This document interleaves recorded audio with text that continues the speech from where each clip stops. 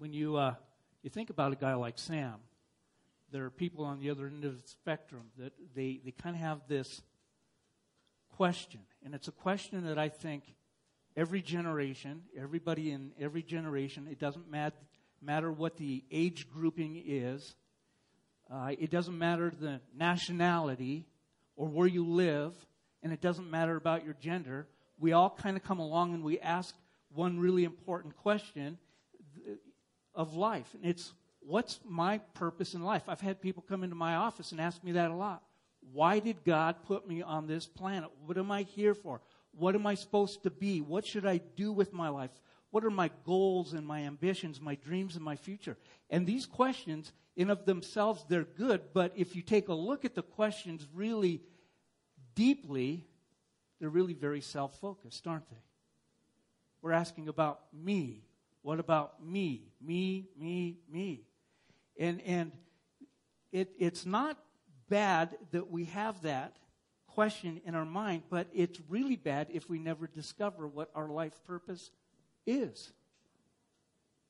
You come to the end of life and you don't know why you were here, why God created you, why He put you here. Now, I really get it that when young people are asking those questions of themselves, because they're looking to the future. They're looking for what might lie ahead of them. They're wondering, why did God put me here? Why did God put me in the family that I'm in? Why did God put me on the continent and in the state or wherever they're at? They're asking those questions, and they're good questions to pursue for young people.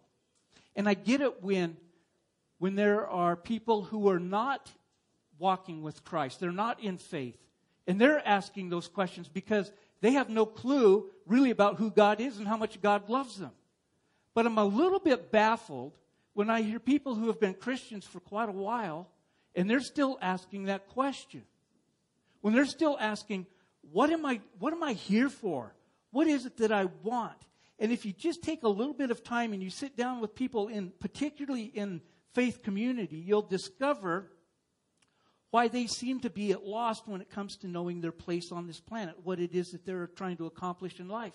And the thing that we find out when we listen to their words is they just start every conversation with the word me or I.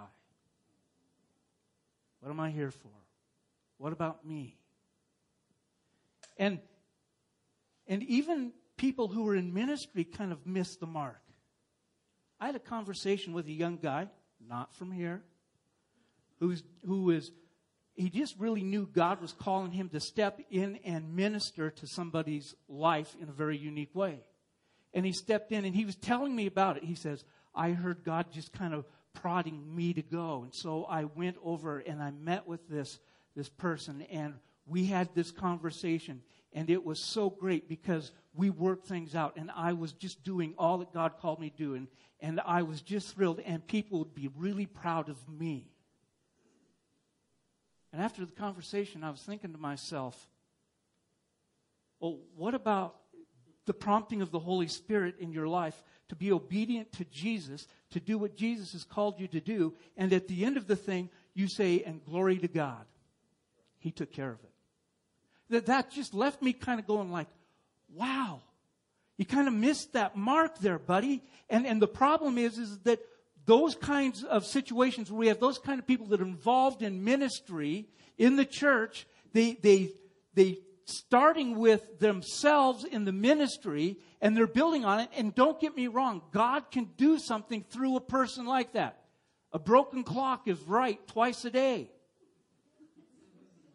For your digital people, you don't get that one. If you buy one of these right here, so you have to be like older than 40 to know what this is.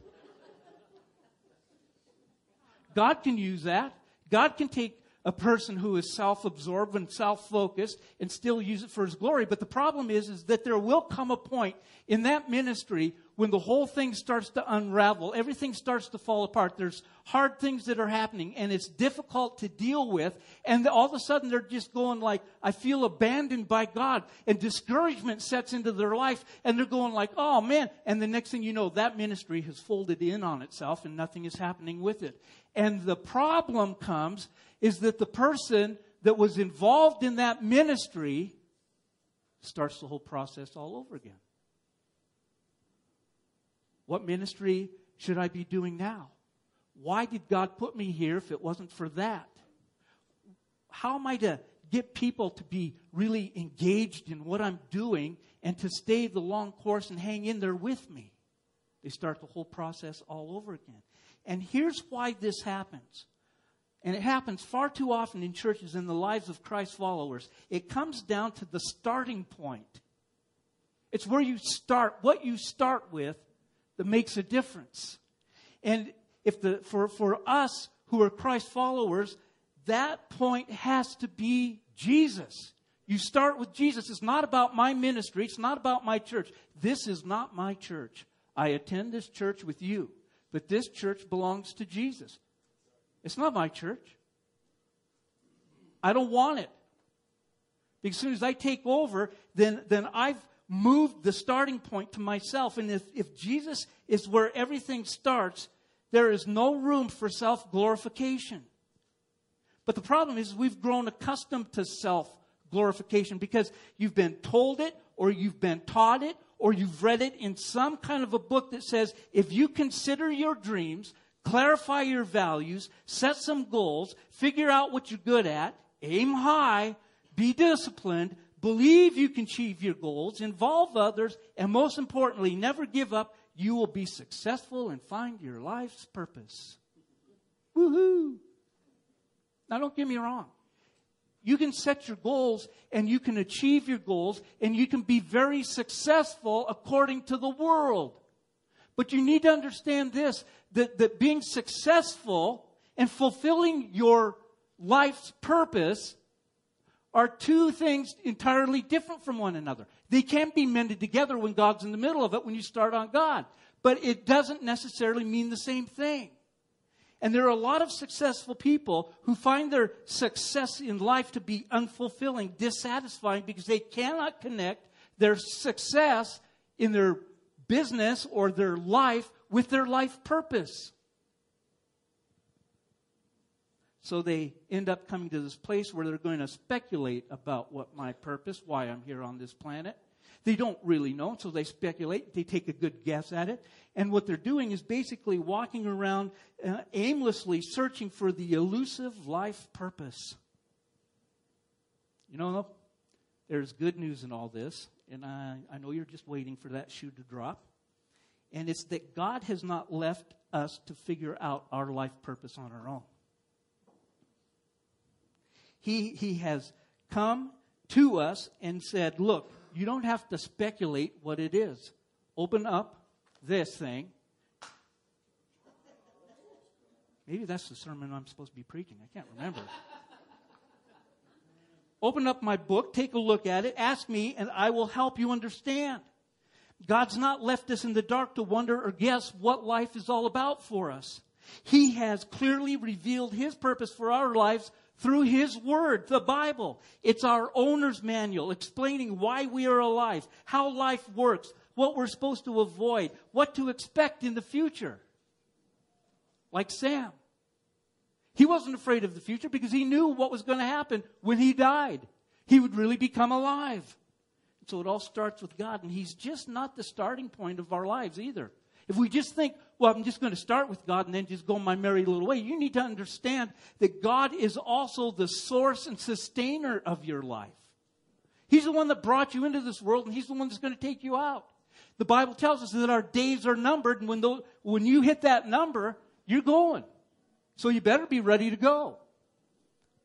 To discover God's purpose for your life, you will have to start your journey with God in His Word and disregard pop psychology, successful motivation speeches, and inspirational stories, because those things are not going to help you discover your life's purpose. Paul wrote a letter to the Ephesians, and he said what I just said in about 5 minutes, he says in about 30 seconds. And it may even be better than it was better than what I said. So let me read to you Ephesians 1, 11 and 12, and I'm reading it out of the Message. It says, "It is in Christ that we find out who we are and what we are living for. Long before we first heard of Christ and got our hopes up, He had His eyes on us. He designed His designs on us for glorious living. Part of the overall purpose He is working out in everything and everyone. You're here for a reason. You're here for a purpose. Jesus already determined what that is. Now, what happens a lot of times for us is that we just kind of get a little bit, I don't know how else to soft sell this, so I'm just going to say it, lazy. We want to open up our Bible, and we take it, and we close it up, and then we open it up, and we do this, and we point here, and, hope we're going to find our life's purpose. And, you read it, you go like, I'm supposed to go hang myself? That's really not God's life purpose for you. I can tell you that. So when we come to this whole thing about 1 Corinthians, and we're talking about 1 Corinthians, Paul's speaking to this very issue in the Corinthian church. For the last 3 chapters that we've been studying together, we've been looking at how Paul is dealing with the idols that were a part of the church worship. I mean, they were involved in all kinds of crazy stuff. So he was dealing with their idols, but he's also dealing with our idols in our lives. And the overriding principle that Paul really wants his readers to understand is that everything we do, it has to glorify God. Paul's saying that because everything starts with Christ, because we are in Him and we find what we are living for is also in Him, then it all points to the glory of God. The problem with the Corinthian church, and often our problem, is that we think it all starts with us. Everything revolves around me. Why aren't you meeting my needs? Why aren't you looking after me? How come you guys are all paying attention to that person and not me? And it all becomes all about me and my stuff, and we give ne'er a thought to what God's purpose is for our life, and that we start with God in that process. The problem the Corinthian church had is that they were trying to find glory and honor of God in other places that revolved around them. So let's pick it up. We're in chapter 10. We're going to look at verses 23 and 24 to begin with. It says, all things are lawful, but not all things are helpful. All things are lawful, but not all things build up. Let no one seek his own good, but the good of his neighbor. Now, I want you to take a look at those first 4 words there, because they're in quotation marks. It's in the Bible that way, because what has happened is a lot of people come up and they look at this and they read, oh, Paul is saying that all things are lawful. No, that is not what Paul is saying. So don't misread this. And part of the problem is that we don't do enough homework to find out exactly what's going on with this letter. And what had happened is that the church in Corinth wrote a letter to Paul with a bunch of questions that they were asking him, and they drew some false conclusions about their relationship with Christ. And one of the false conclusions that they drew was this right here, that all things are lawful. That's what they said to Paul. They said, because of our freedom in Christ, now all things happen to be lawful for us. And Paul's going like, no, not all things are lawful. It is not lawful to steal your neighbor's wife or to covet his property. It's not lawful to steal at all. It's not lawful to commit sexual immorality. It is not lawful to commit murder. There are a whole bunch of things that it is not lawful to do. But the church's problem is that they were thinking that in this new freedom in Christ, that all things were lawful for them. That meant that they could do whatever they wanted to do with no regard to about the rest of the church and how that would have an effect on the rest of the church. Paul's saying, your actions affect the people that you worship with. I'm saying, your actions affect the rest of us when we worship. The way you behave, the things you say, the things that you do, all under the umbrella of freedom in Christ, can have a negative effect. And that's Paul's point that he's really trying to get at here. He doesn't want us to be caught up in thinking that we can do whatever we want, because we can't. You've heard me say this before. Our U.S. Constitution allows for freedom of speech. And boy, howdy, have we been hearing about it, right? But when you step into God's family, into God's kingdom, the Constitution takes a back seat to God's Word. And so there is no freedom of speech in God's kingdom. You can't say whatever you want to say because you're an American and you have freedom of speech. You are now in a different kingdom. It's not a democracy, it's a theocracy. There is one God and He rules over all of it. And so when you go up and you start to go like, well, I'm an American, I can say whatever I darn well please. You better be careful because God measures every word that we say. He knows the intent of our heart. He knows when we rise in the morning and when we sleep at night. He knows when we go to the highest heights and we go to the lowest depths. Wherever we go, we cannot get away from the presence of God. God's presence is always there with us. And He wants us to reflect His glory in that. So we do need to be careful about what we say. Look at verse 24. It says, let no one seek his own good but the good of his neighbor. This is a biblical truth that seems to be so elusive to Christ followers. Not all Christ followers are this way. And I'm not painting everybody with one broad stroke. But it just is kind of to me like, I can't believe it. Because it's the same issue they had in the first century church. And it's still an issue we have today. We seem to think that our own good is what matters most. And that's not what the Bible teaches at all. Because if you go back to when Jesus was asked, what's the two greatest commandments? We all know those, is to love God with all your being. And the second is to love your neighbor as yourself. Nowhere in there is it all about your own good. It's all about God and it's about others.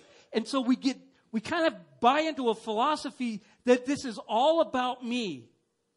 And because whether your neighbor is your spouse or the guy across the street or the person behind you right here in church, you are supposed to seek their good, not your own.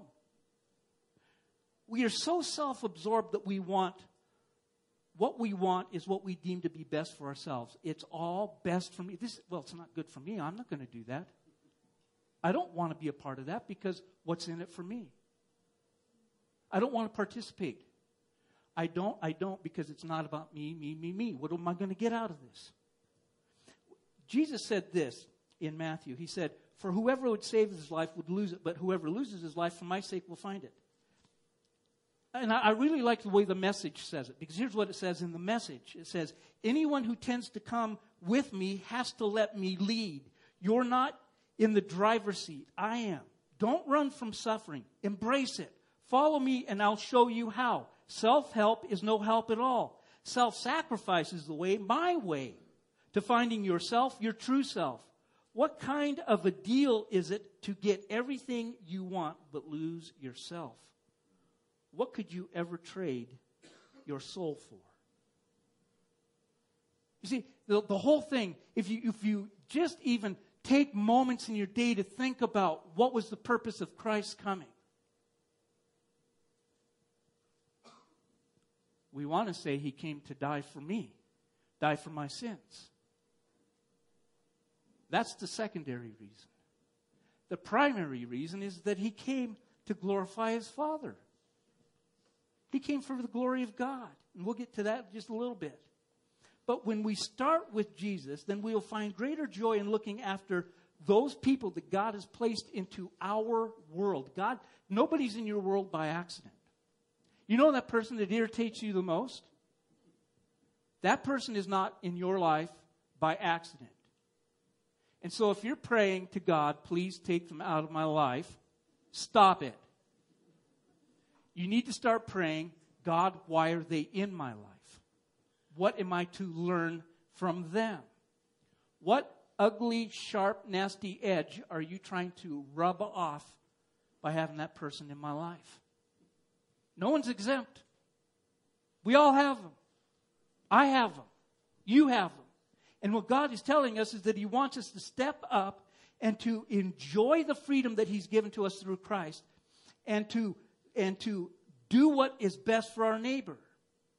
The problem with the Corinthians church was that they really didn't care about other people at all. They wanted to enjoy their so-called freedom and participate in activities that were detrimental to the rest of the body, especially those weaker brothers and sisters.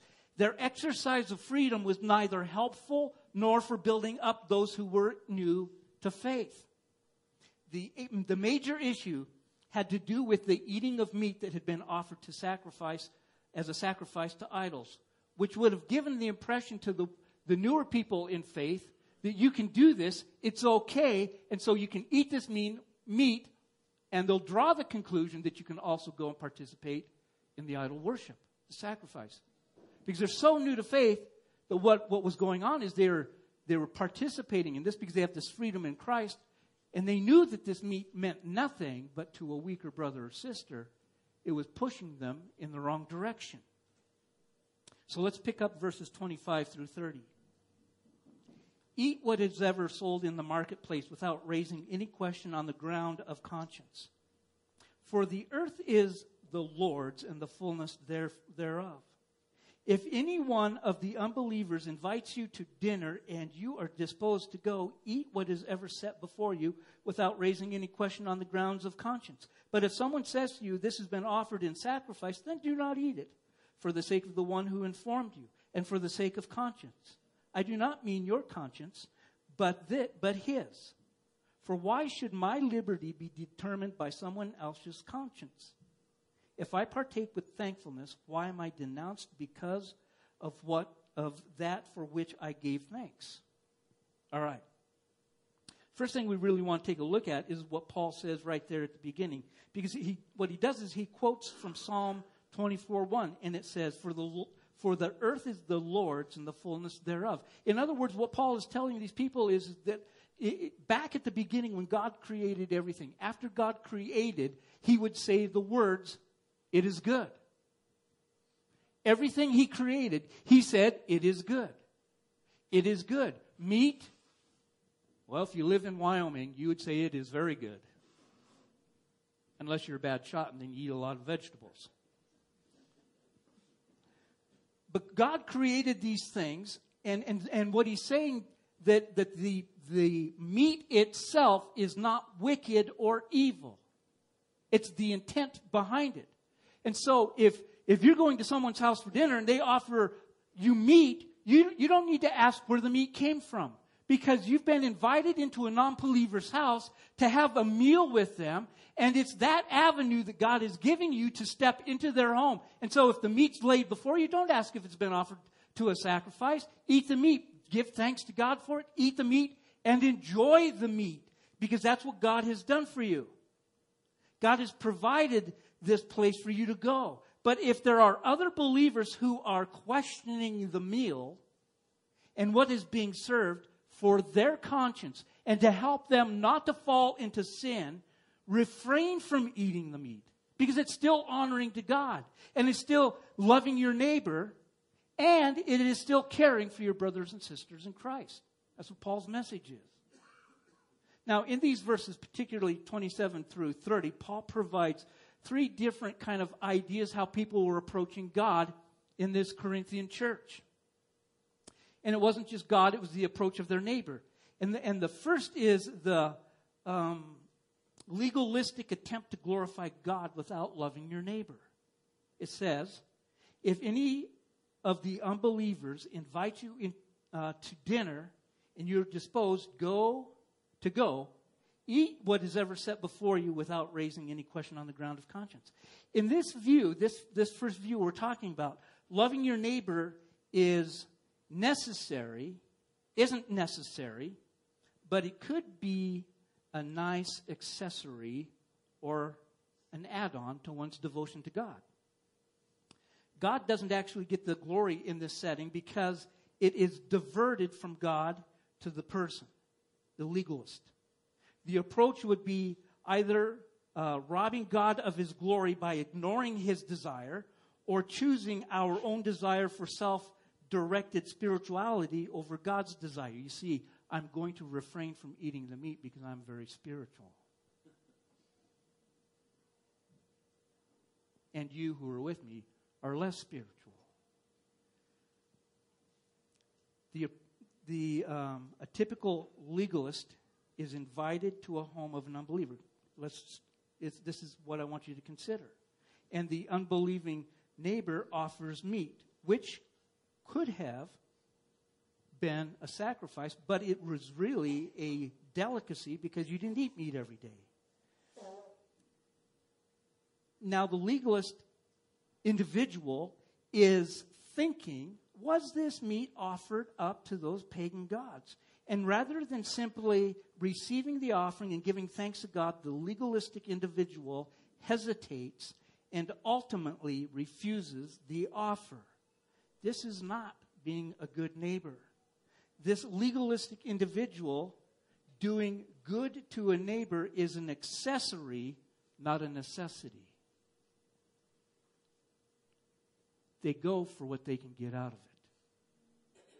And Paul wants to steer people away from being privatized moral conformists because they would end up being imperialistic and rigid. But on the other hand, the libertarian individual was attempting to love his neighbor without glorifying God.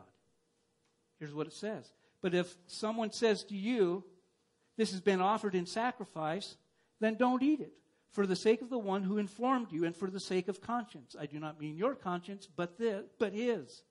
For why should my liberty be determined by someone else's conscience? Paul's addressing those who are more concerned about their own freedom than the good of their neighbor. Paul does not negate liberty found in Christ, but calls on the believer to give it up for the sake of his brothers. The Corinthians were attempting to love their neighbor without directing the act toward the ultimate source of love, God. And in this view, loving one's neighbor is necessary, but it is an end to itself. Self gets the glory because it is reflected back. It's robbing God of his glory by a variant of this approach and is manifested in apathy towards both God and the neighbor. Why'd they go? Because the meat is a delicacy. You don't eat it every day. And so they go to the dinner party for the meat, not for the neighbor, not for the glory of God, just for what's being served.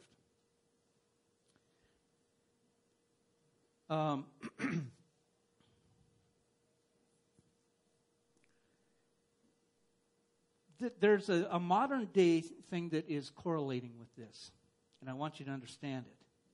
The libertarian individual is sectarian against the legalist who wants to restrict his or her rights. And so they become this person that we know very well in our modern day.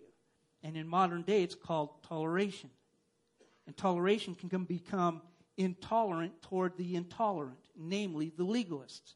Progressive individuals think religious people are intolerant, so they end up becoming intolerant towards them. The particular modern individual may be saying, I can be open-minded and recognize the rights of everyone else, but not the religious person. Modern day tolerance can be self-negating and inconsistent. That's what we have. You're the recipients of that. But now there's a third way, another approach to this, and it's Paul saying this is the approach you should take. And it is namely a gospel-centered approach. This Pauline approach loves one's neighbor in order to glorify God. That's why we love our neighbor. Not for what they're going to do for me or what they're going to bring to me or what I'm going to get from them, but for the glory of God. And the love of neighbor is meant in the glorifying of God, who loved us first. And in this view, loving one's neighbor is necessary, but it's not an end to itself. The glory of God is the end to which all means are directed. God gets the glory because he receives it by the means for which he was asked to receive it. We must approach others because it is necessary but not sufficient. We must love others because it's necessary but not exclusive. There are other ways and means of glorifying God other than through our neighbors, and it is by including spiritual disciplines, just to name one. The problem is that we're not all that interested in loving our neighbors. That's a problem. We wonder, what's in it for me? When loving our neighbor is about what we do or what we get out of it, we're not really loving our neighbors. We're simply using our neighbors. We are not ultimately interested in giving glory to God. We're really not. We end up becoming glory thieves. Even when we can objectively acknowledge that God is the supreme being who is ultimately worthy of all glory, we're still looking for a piece of the glory for ourselves.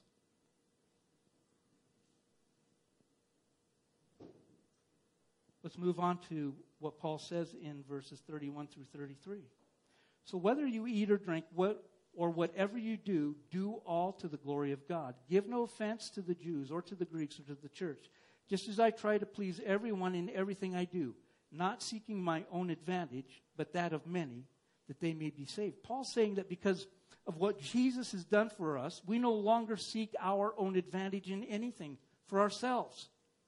We can let the advantage that we have go by the wayside so that others will see Jesus in us. And by seeing Jesus in us, then all of a sudden hopefully, as the Spirit of God is working with you, they become aware of their need of a Savior.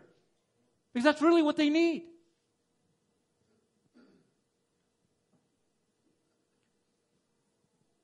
Look at verse 31. Whatever you do, do all for the glory of God. Do you want to know what the beginning of your life's purpose is on this earth? That's it right there. That's the beginning stage. It starts with God.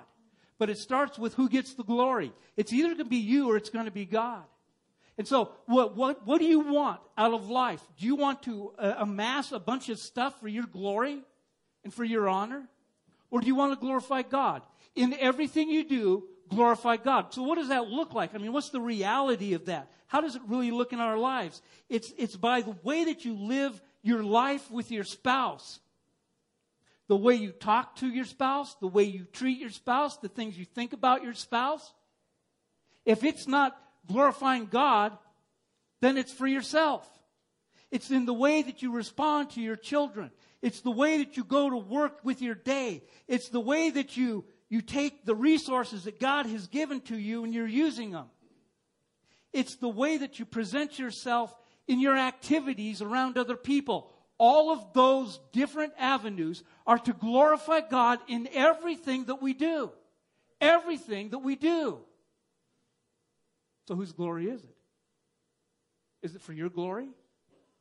Or is it for the glory of God? Now listen, I'm surprised at how easily it is for me to talk with my wife, deal with the issues and situations at my office, have thoughts, and generally go through my day without ever giving a second thought to how my actions would bring glory to God. Do you know what that is? That's called a confession of sin. And I just confessed to all of you in one big confessional booth. All right? And here's the deal. I understand my own heart.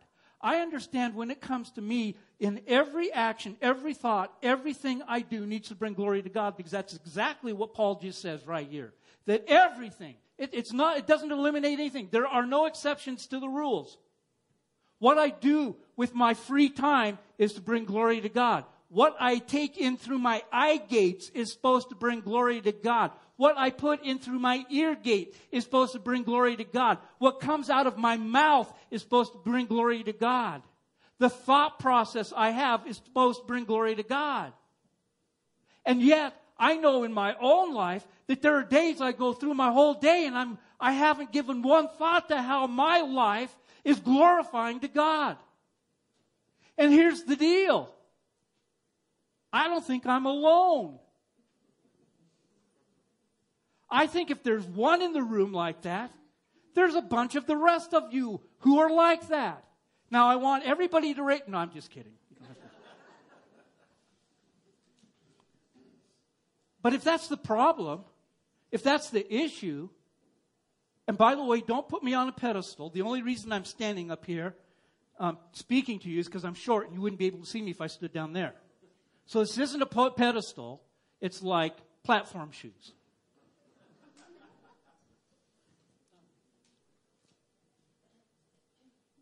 If you think you're to model your life after my life,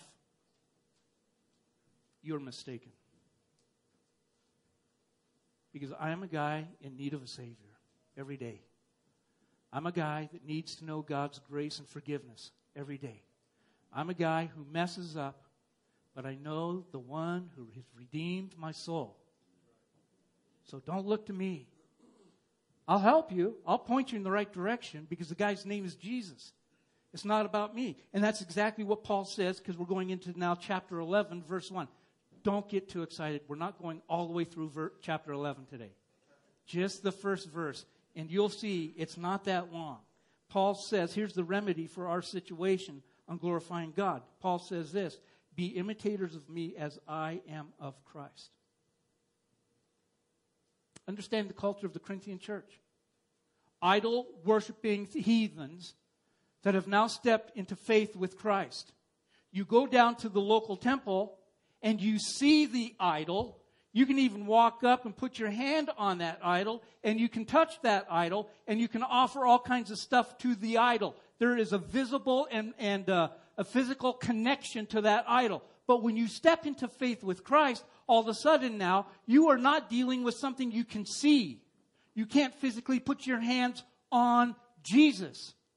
And that's why Jesus sent the Holy Spirit, because He came to teach us, to guide us, to encourage us, to comfort us, to rebuke us, convict us of sin, and to help us to live a life that glorifies God. That's the difference. We have a living God. Those are just wood and stone and made of man's hands. But now we have this whole thing. And so what Paul's saying to the church is that you guys may not be very far along in your journey with Christ. And you need someone who's going to help you along in this journey of Christ. So as I imitate God, as I imitate Jesus, you imitate me. Paul's not telling them to imitate bad behavior that he has, because Paul had bad behavior. Paul's not telling them to imitate the sinful things that he does, because Paul did sin. What he's saying is, as I imitate Jesus, then you imitate me.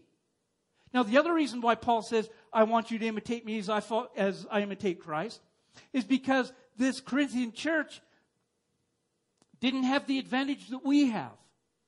They didn't have the Gospels. They couldn't sit down in their home and open up the New Testament and start reading about what Jesus did, what He said, how He acted with people, how He portrayed Himself to others. In the Corinthian church, they had no way of being able to understand what Jesus did because they couldn't read about it. They had to hear it and they had to see it. And that's why more is caught than taught. If you're going to claim to be a Christ follower, if you're going to do what Jesus has called you to do, and by the way, we've got a leg up on all those first century churches. As a matter of fact, we probably got a leg up on the first probably 18 centuries of Christ followers, because Bibles weren't very available to people to pick up and read. You didn't have one in your home. Okay, I'm going to ask for a raise of hands here. How many of you have more than one Bible? Put your hand up. Just keep your hands up. Take a look around. Look around. In the 1800s, nobody put their hand up because the Bible was chained to the pulpit. You wanted to read it, go to church and read the Bible. You didn't have one at home. And so we have this leg up of really understanding and knowing what Jesus did and what He said and how He lived His life. And He's calling us, Paul is calling us to imitate Christ. That's what we are called to do. And how did Jesus live His life? What did He do? Well, one of my favorite passages about Jesus is in His prayer in John chapter 17. And in John chapter 17, verses 4 and 5, here's what Jesus said. I glorified you on earth, having accomplished the work you gave me to do. And now, Father, glorify me in your own presence with the glory that I had before the world existed. You see what Jesus came to do? It's right there. It's out of Jesus' very own mouth. He said, I've come to glorify you through the work that you've given to me to accomplish. What did Jesus accomplish? He revealed to everybody that God's interested in having a personal, intimate relationship. That's what He's calling us to. That's what we're supposed to do. And so to imitate Jesus means that we have this intimate relationship with God. And in that, we glorify God. God is this is John Piper. This isn't Ken. So if you think I'm smart because I said it, it's because I memorized it. God is most glorified in you when you are most satisfied in Him. You want to know what your life's purpose is? Start to glorify God. When you start to think about what you're going to do in your day, God, help me to glorify you in my words, in my actions, in my deeds, the way I present myself. Help me to glorify you. As you're about ready to say something to somebody who has just chewed you out for the 15th time, before that word comes out of your mouth, you say, let these words be glorifying to you. When you are in conflict, it's the way that you present yourself, the words that you use, the mannerisms that you have, letting the Spirit of God control your life, that you glorify God. That's what we're called to do. That's what we're supposed to do if we're going to imitate Jesus. Now, Jesus lived his life perfectly, avoiding the trap of legalism and avoiding the trap of liberalism. He never attempted to use his neighbors to gain glory for himself. He loved his neighbors perfectly, and he loved his enemies perfectly. To imitate Jesus means that we learn from him, and we love our neighbors for the glory of God, because Jesus loved us, and we were his enemies. And he did it for the glory of the Father. We can be disadvantaged in our freedom in Christ for others because Jesus was ultimately disadvantaged for us. Jesus gave us the other-centered, self-given example of what we are supposed to look like. We live our lives not for myself, but for the other people. I live my life for my wife. I got her last night. That's my wife. I mean, don't confuse her with some other woman. Last night, we were getting ready. We finished eating dinner, and there was a few things she had to clean up. And she said to me, "Would you mind doing the dishes?" And I said, "Absolutely not. I am here to serve you." Now, as corny as that sounds, that's the truth. I put her needs ahead of my needs. How can I help you? I got my neighbor in trouble yesterday. I was talking with him and his wife. And we were looking at a calendar, and he says, "Oh, is that your church calendar?" And I said, "Nope." He goes, "Oh, that's your personal calendar." And I said, "Oh, no. This is the most important calendar. It's Lorinda's calendar." After 33 years of marriage, I've learned to say, "Yes, dear, as you please." And his wife elbowed him and said, "You need to learn that lesson." Serve other people. That's what we're called to do. How can we actively spend our lives giving instead of taking? Going to the back instead of trying to get to the front. Sacrificing ourselves for others instead of sacrificing others for ourselves. Every day we desire to hear the kind of verdict that declares us that we are good, competent, and worthy. So we walk around daily performing because we know that we're always on trial. Our lives are fixated on other people's responses. And Paul's solution to this insecurity is to know that the trial is over. There is no longer any condemnation for those who are in Christ. It is immensely encouraging to know that because Christ has gone to trial for us, we are no longer on trial. As a matter of fact, the court is adjourned. We are free to love our neighbors to the glory of God because Christ has set us free in trial. He paid our debt for us. We don't even have to go in the courtroom. And now we've got this newly motivated love and affection that has been steered by the beautiful picture of Jesus going to trial in our place and giving us all the advantages that he had. The advantage that we now have is that we can live a life of freedom that doesn't abuse our liberties and isn't tied down by law, but instead uses them for the glory of God by loving our neighbors. Today, this very day, when you walk out of the door, your neighbor is the person that you bump into. Whether you know them or not, they're your neighbor. And Jesus is calling us to express His love to our neighbor. Today, when you go home and you're milling around the house with your spouse, you put their needs ahead of your needs. If you have children, you care for your children in a godly way. When you go to work tomorrow, you walk in that door side by side with Jesus because you're saying, this place is the place where I am going to glorify God by the way that I work. When your employees walk into your place of business and you see them, you glorify God by the way that you greet those people, by the way that you love those people, by the way that you help those people. Everything we do is for the glory of God. And what we need to do is we need to reflect on Jesus' radical, restoring love and share it with others. Amen? I'm going to quickly kind of go through our reflective questions for you to take home to use in your small groups. What freedom do I enjoy that could cause someone to fall back into sin? How can I manage my freedom without being offensive to others?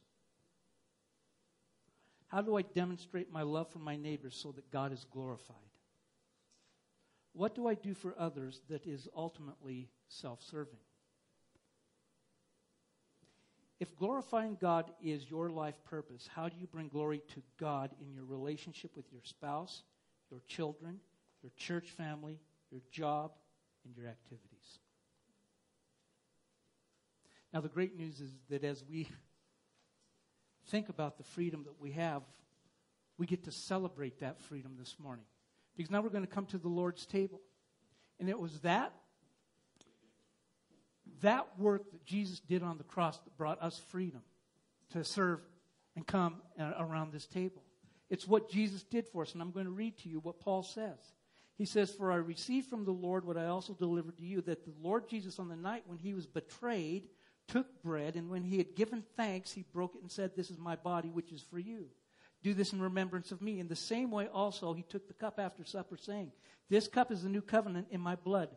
Do this as often as you drink it in remembrance of me. For as often as you eat this bread and drink this cup, you are proclaiming the Lord's death until he comes. Whoever therefore eats the bread or drinks the cup of the Lord in an unworthy manner will be guilty concerning the body and the blood of the Lord. Let a person examine himself then, and so eat of the bread and drink of the cup.'" I'm just going to say this.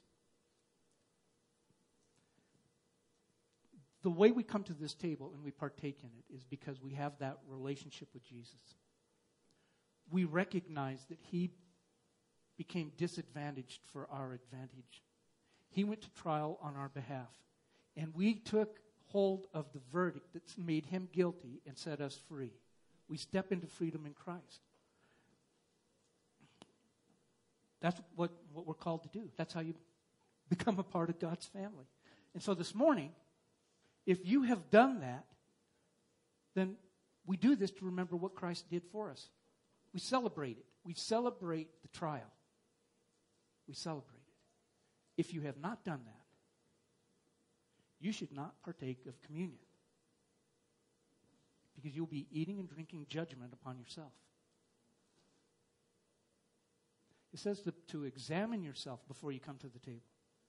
And so as the worship team makes their way up to the front, and as the men who are going to help serve communion are coming up, I want you just to be quiet where you're at. I want you to examine yourself. I want you to take a look at your heart. Am I glorifying myself, or am I glorifying the Father? Are the things that I'm doing, are these things for the glory of God, or are they for my own benefit? Am I self-serving, or am I serving others? And then ask God to come and cleanse your heart so you can come around the table and embrace the celebration of Jesus.